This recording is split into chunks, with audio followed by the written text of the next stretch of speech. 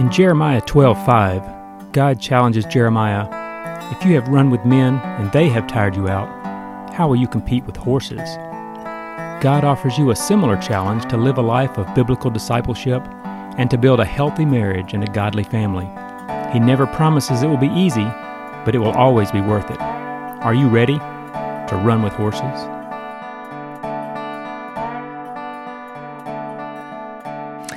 Hello, this is Norman. Hello, I'm Susan. Welcome to Run with Horses. We're so glad you're with us today. We are learning and growing ourselves, and hopefully we're helping you and encouraging you as you learn and grow too.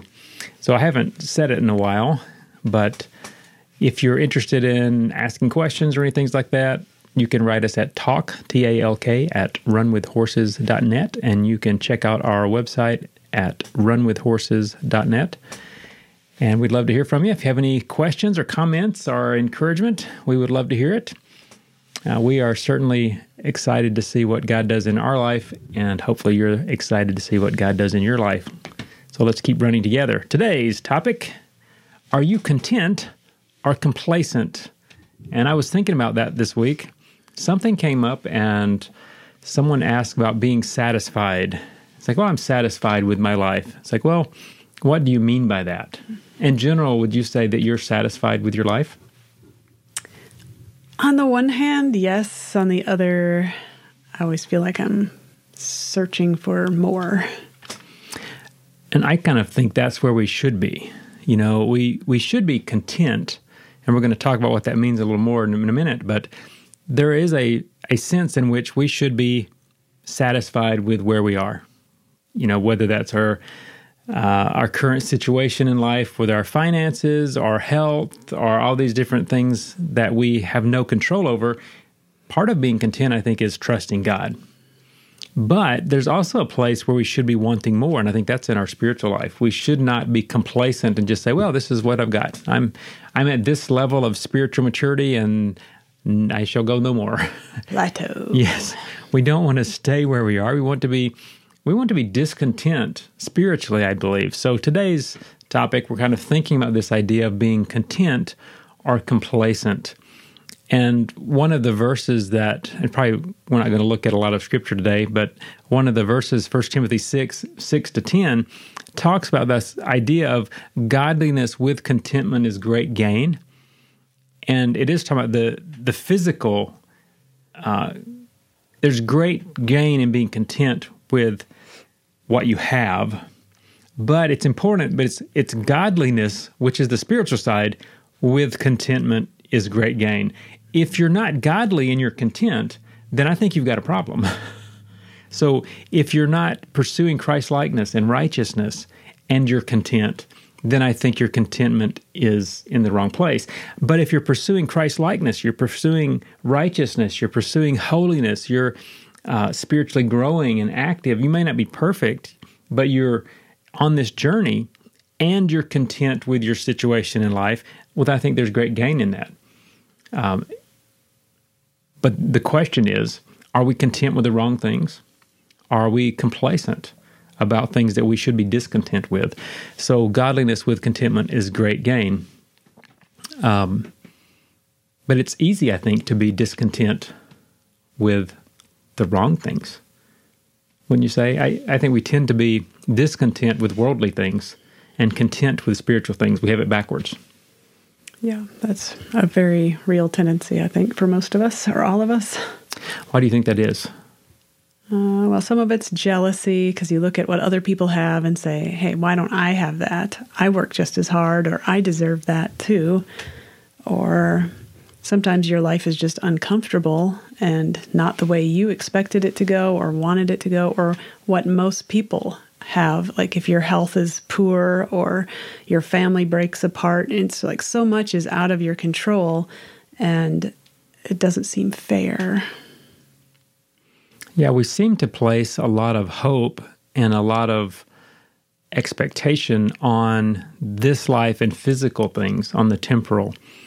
And that's the place where we should be content, but we're discontent because that's where our hope is. But if our hope is in Christ, well, He never leaves us dissatisfied.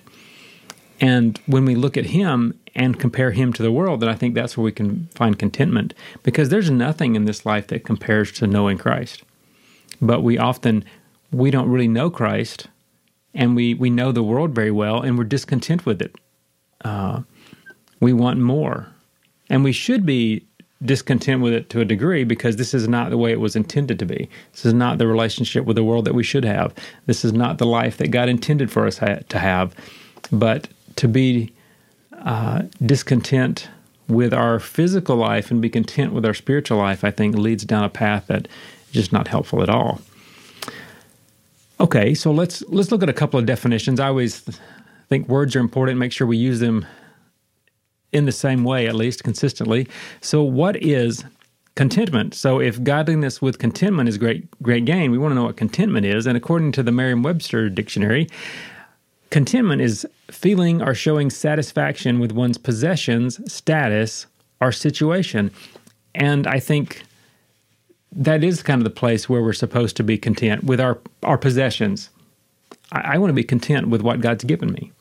I really try to think of it, and I'm sometimes do well, sometimes don't, thinking about it as everything that I have is God's. So I don't really have any possessions. So I don't want to hold on to it tight, because I can't hold on to it. If God decides that I don't need it anymore, there's nothing I can do to hold on to it. So why not trust that God will give me what I need and hold everything loosely and say, if God wants someone else to have what I currently am the steward of, then I want Him to freely give it to them. And I think that idea of being a steward helps a lot when we think about contentment. If you think about the idea of a steward, and you have the master who owns everything, and he gives something to a steward and says, hey, will you manage this? The steward is not saying, okay, this is mine. I can do whatever I want to. No, you manage it for the master. When the master comes back and says, okay, I'm going to take some of this over here and give it to them, the steward's not upset with that. It's not his stuff. Mm-hmm. He's only managing it for the master. If the master takes all of it, so I want you to do something different. The steward says, okay, yes, sir. Well, let's go here. And there's no discontentment in that. You're content. You're doing what you're supposed to do. Mm-hmm. If we could look at our possessions that way, then I think it would be easier to be content. If you can look at everything you have and say, I'm a steward of this, and how does God want me to use it? And that's from our physical possessions to our relationships, everything. But it's hard to do that. It's hard to do that consistently, because we like stuff. Sometimes we have things that make us feel comfortable or feel safe. And there's all these ideas that we get trapped in, wanting to be satisfied with our possessions. And I think we can do the same thing with our status. You can be satisfied with where you are in society. Mm-hmm. And you can be content with that, or you can be discontent. And some of this, I think, you could tie in ideas of humility and pride, and the idea of being respected. Some people feel like, well, I'm not respected the way that I should be, so they're dissatisfied with their status. Well, I think humility allows me to be satisfied with my status. If I'm genuinely humble as Christ was, no one needs to recognize me. I want them to recognize Christ. So if someone looks past me and sees someone else, and particularly if that someone else is Christ, I can be satisfied. I can be content that no one knows my name. So are we content and satisfied with our status and the way we're viewed in society? Or are we discontent because we feel like we deserve more? And then we have all kind of theological problems. So do you really deserve more? Well, of some things, but not the good things.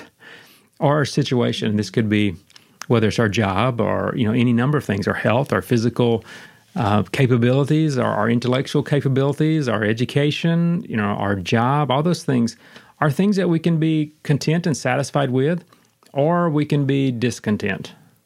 So another related idea to think about satisfied is defined as pleased or content with what one has experienced or received. And I think I like that it attaches received in there.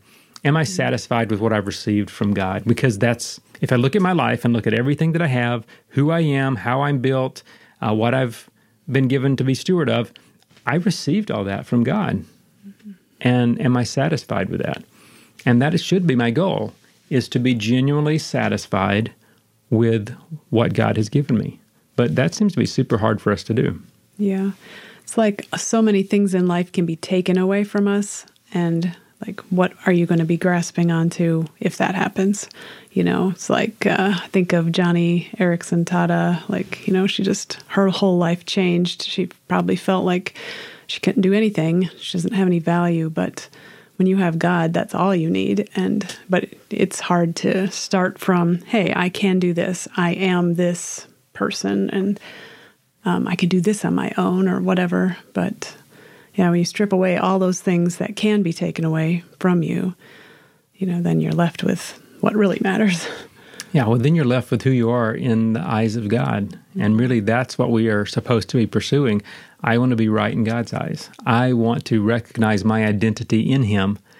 I want to be genuinely united with Him and be satisfied in Him. And if I'm satisfied with Christ, I'm satisfied in Christ, then all those things in this life, I recognize they're temporary.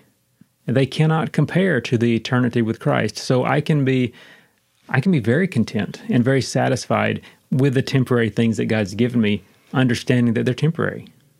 So I can let go of them. I can hold them with a loose hand. I think that's important, thinking about where do we get our contentment? Where do we get our satisfaction? How do we view our life and all the things in it? So another definition we'll look at, and this one is not from the verse, but what is complacency? Because I think this is the struggle sometimes. We have contentment and complacency. You can be content in your spiritual life, but is that because you're complacent? You're just not interested in going forward? So again, the dictionary definition of complacency is self-satisfaction, especially when accompanied by unawareness of actual dangers or deficiencies. I thought, boy, that's really good. Because if you're spiritually content, well, technically you're complacent. You are maybe you're self-satisfied. You feel like you're okay, but you cannot be aware of your actual danger that you're in. If you're complacent, if you really understood where you are and how much you need God and how much distance is between where you are and Christ, where He is moving you. I'm content with the pace at which He's changing me. Okay, that's a good way to be content. But I'm not content when I look at my life and compare it to Christ. I'm not what I should be. And I know a lot of that is my problem because I have chosen other things than Christ. And a lot of times when I've done that, it is because of complacency. I just decide to let it go. And I'm not aware always of the deficiencies that I have. So I can be satisfied with a certain area of my life because I'm not really aware of my true nature, of my true standing in God's sight. So complacency can be because I'm deluding myself or lying to myself. And that's why God gives us a spouse to help point those things out. What are you trying to say? It is true. All of our relationships are part of it. It is one of the reasons that the relationships in the church, other relationships with other believers are so important. It does help us to see that we do have deficiencies, that we're not like we should be. So a second definition is an instance of usually unaware or uninformed self-satisfaction. So again, we are unaware of something or we are just uninformed. And that's what allows us to be satisfied. If you really feel like, oh, yeah, I'm pretty good. I was watching a video the other day, and it was Ray Comfort. So if you know him, he's an evangelist. And he was walking along the sidewalk and started talking to this guy. And he asked him, are you a good person? And he said, yeah, I'm a pretty good person. And okay, well, he was pretty satisfied with who he was. But real quick, Ray Comfort pointed out to him that, well, in your eyes, you may be a good person, but when you look at God's standard, which this guy was unaware of, okay, you realize, well, according to that standard, yeah, I'm not such a good person. So really quickly, he recognized, well, okay, I've lied, I've stolen, I've committed adultery, all these things. And he's going, okay, well, yeah, I'm not as good as I thought I was. But it's easy to be unaware and just not really be a good judge because we love ourselves. And we love ourselves so much that we can forget all these bad things that we've done and how far we are from where we could be. And we're self-deluded, which allows us to be content with who we are. And if you're going to be content with who you are, the only way really to be content with who you are is to recognize who you are in Christ and recognize that part of being who I am in Christ is to being on this path of being changed into the image of Christ. So I'm not who I could be, but I'm not who I was, and I'm not who I will be. And all of that's part of that. So I don't want to be complacent and I'm satisfied with where I am. I just wait where I am right now until Jesus comes back. No, I want to be pursuing Christ. I don't want to be content with my level of spiritual growth. I want to continue to grow and mature. So I don't want to be complacent, because to be complacent would be ignorant, really, of where God wants me to be. So why does this matter? Well, you can be content with the wrong things. We've mentioned that already. You can be content with your spiritual growth and discontent with your stuff. So it matters when we evaluate who we are, where we are, who we could be, and who we should be. It matters when it comes down to thinking about the choices that you make in life. You can make choices based on an ill-informed contentment, or you can make choices based on an informed discontentment. So I want to be discontent with the right things and content with the right things. So I want to be content with my stuff. I don't want to make choices that help me to do well in this life and ignore the choices that would help me prepare for eternity. So you can be content with the wrong things, and that's going to make your life here and now harder, I think, because you're not going to be happy. If you're trying to be satisfied in stuff, if I have a little more, then I'll be happy. You're trying to be happy based on what you have. Well, you're never going to find it. So you're always going to be a little bit discontent with what you have. You're going to look at the neighbors and go, well, I don't have as much as they have. They have a newer car, a bigger house, all these things. If that's where you're trying to get your contentment, you're always going to be dissatisfied. If you're looking at your spiritual life and saying, I have been blessed by God. God has been working in me, growing me. God loves me. I have all these blessings in Christ. God the Father looks at me because of the sacrifice of the Son and has declared me righteous. I'm satisfied in that.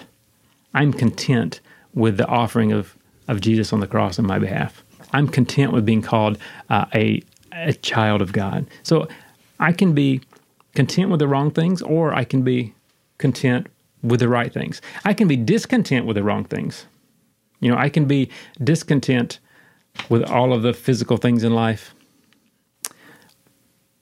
But that's really where I should be content with those things. So stuff, not measuring up to others, that's not where joy is. So it matters when you think about your attitude and who you are and how you think about yourself, how you relate to other people. So it is important to consider where in life are you content, and where in life are you complacent, and where are you discontent, and where are you applying energy and pursuing change and growth.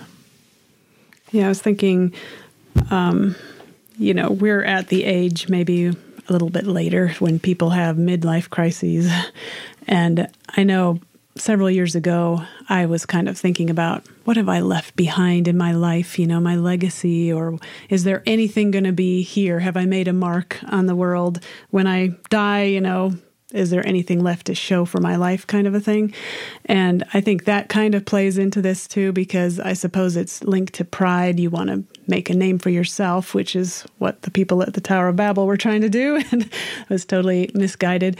But again, it's not that position or your status. It needs to be you follow God, and whatever results He brings, that's up to Him. Maybe you live your whole life and nobody sees any physical results or spiritual results, maybe, but God knows our hearts, and He's the judge, so He's the one that matters. Mm-hmm. So when we think about this idea of contentment and complacency, what makes the biggest difference? What is the thing that really helps you make this change from complacency to a biblical contentment, or from discontentment to a proper contentment, or from an improper contentment to a proper discontentment? So it's your perspective. And is, where are you looking at life from an eternal perspective, and where are you looking at life from a temporal or here and now perspective? Are you looking at life from God's perspective or from man's perspective? And really, that is the lens through which you look at life makes a big difference with, am I content with this? So when you look at your house, do you look at that from in light of eternity? Well, I can be content with this house because it doesn't have to last forever. I'm not going to be in it forever. I'm going to move on, and I'm not taking this house with me. And that's the same with anything I want to look at in this world. I'm not going to be taking it with me, so I can be content with things that are not new and shiny, and I don't have to have a new car every 2 years. I can be content with what I have because I'm not taking it with me. When I look at those same things from the world's perspective, I may see that it's inadequate because my neighbor has a nicer one. Or, when I look at other people who I went to school with and they have stuff that's better than me, or I look at commercials and the commercials maybe there's nicer stuff out there. Well, I can be discontent really quickly if I buy into all the advertising of the world. So our perspective, the lens through which we look at life, makes a huge difference. And that lens is helping us build contentment in the right areas or build discontentment in the wrong areas. So your perspective is huge. And it's important that you develop a biblical perspective of life and things and your spiritual condition and your identity. Mm-hmm. Yeah, it's so different for different people, too. I remember one time we were on furlough, so we're hopping from one parent's house to another to just another place where we're only there for a couple months. And I was talking to a Christian lady, and she was like bemoaning the fact that she was living in a trailer home, a mobile home, whatever you call it. And she's like, oh, I just can't wait to get out of here. And I'm just thinking, oh, how wonderful. I wish I could be stayed put in one place for like a year. It'd be so awesome. And the thing that she was so discontented with, I was just like longing for that. But it's just kind of where you're at. And I don't know, you can build up anything to say, I need that to be happy. And it's just very transient and not really what you want. Yeah, it's helpful to think about it as, when you look at your life and things particularly, is your goal to be content or is your goal to succeed? And sometimes, our goal is to do better. And if your goal is to succeed and it's in this life, that's kind of encourage you to be discontent. You need to do something more or different, or, you're going to have to get more stuff or meet different people or do something because you haven't succeeded in the world's eyes. But if you look at it from a biblical perspective, from an eternal perspective, and so if my goal is to succeed spiritually, okay, that has nothing to do with anything that I own. It has everything to do with my relationship with God. It has everything to do with my relationship with other people, not stuff. It has everything to do with who I am. And so it doesn't matter about the things. I begin to put my focus in a different area, which means if I'm not thinking about some of these things, well, I can be content with this because it's irrelevant. It doesn't help me to grow. It doesn't help me to be more like Christ. It doesn't help me in my spiritual life. So I don't care what color my car is. I don't care that it has rust on it. I don't care that some things are smaller, that other people have different things. What I care about is, am I pursuing Christ? Am I reflecting His glory? Am I making choices that draw me closer to Him? Am I making choices that make Him appealing to people around me? Okay, well, if that's how I view succeeding, I'm going to view things differently. So our perspective really does have a huge impact on all of these things. And one question that I would have, and I think it's something all of us need to think about, but particularly as we get older, we begin to think about it more and more, how does death figure into your future plans and your ability to be content? You say, well, I have to have a big enough house. Well, okay, what happens when you get to the point where you can't take care of a big enough house? Then you have to have enough money to pay somebody, and eventually you're going to die and leave that to somebody else. Mm-hmm. So at what point in time are you content with what you have and recognize that when I die, this is not going to matter? So how does death play into that? And you have to think about it. And as someone who recognizes that we are eternal and that God is preparing me for that day when I meet Him, and I realize that the stuff is, He may use that. He may use a lot of these things, hardships and comforts and all those things to prepare me, but it's not about those things. None of those things are going to cross over with me into the presence of God. But my view of death in the future, it does affect work. It does affect my family. It does affect my hobbies. It does affect my choices in the here and now. It really does. And it's part of me being a good steward of this life, recognizing that stewardship in this life is preparing me for eternity. Yeah, this is really going back to that whole priorities topic. It's like, what is important in life? And if you understand what God says it is, it makes some choices a lot easier and takes off some of that pressure to keep up with the Joneses or the Smiths in our case. Yeah. It's easy to keep up with the Smiths if you're looking at the here and now world. But I want to be satisfied in Christ. Ultimately, that's what it comes down to. I want to recognize what He has done on my behalf, what He offers me, and I want to be satisfied with that, and I want to pursue Him. I want to know Him better, and partly so I can thank Him more. And really, ultimately, this is the only path to joy. So many people want to be happy. Well, happy is ephemeral. It can come and go. It depends on how you're feeling, if you have a headache, if you had a good day. But joy is not found in the little things of today. Was it raining or was it sunny? And that can make you happy. But joy is found in abiding in Christ and recognizing that I am special to God, that God has prepared a place for me in this world. God has prepared a ministry for me in this world. God is preparing a place in eternity for me to fellowship with Him and His family. Joy is in recognizing that every single thing that goes on in this life, that happens to me or happens in me, that happens through me, is part of God's eternal plan. That God is using that to glorify Himself. God is using that to grow me into the image of Christ. God is using that to share seeds with other people so that they might come to know Him. God is working. And when I really truly understand that, then all of my life has a meaning and purpose, which gives joy to it. I don't care about the scratch in the car because that's not where joy is. I can have joy that because of the scratch in the car, I have a chance to meet somebody new. Maybe the person that hit me. But I really am never going to be satisfied with anything less than God, and that's ultimately what we need to understand. So my encouragement to you today is seek real contentment, and that's in Christ. That's in God. And keep running.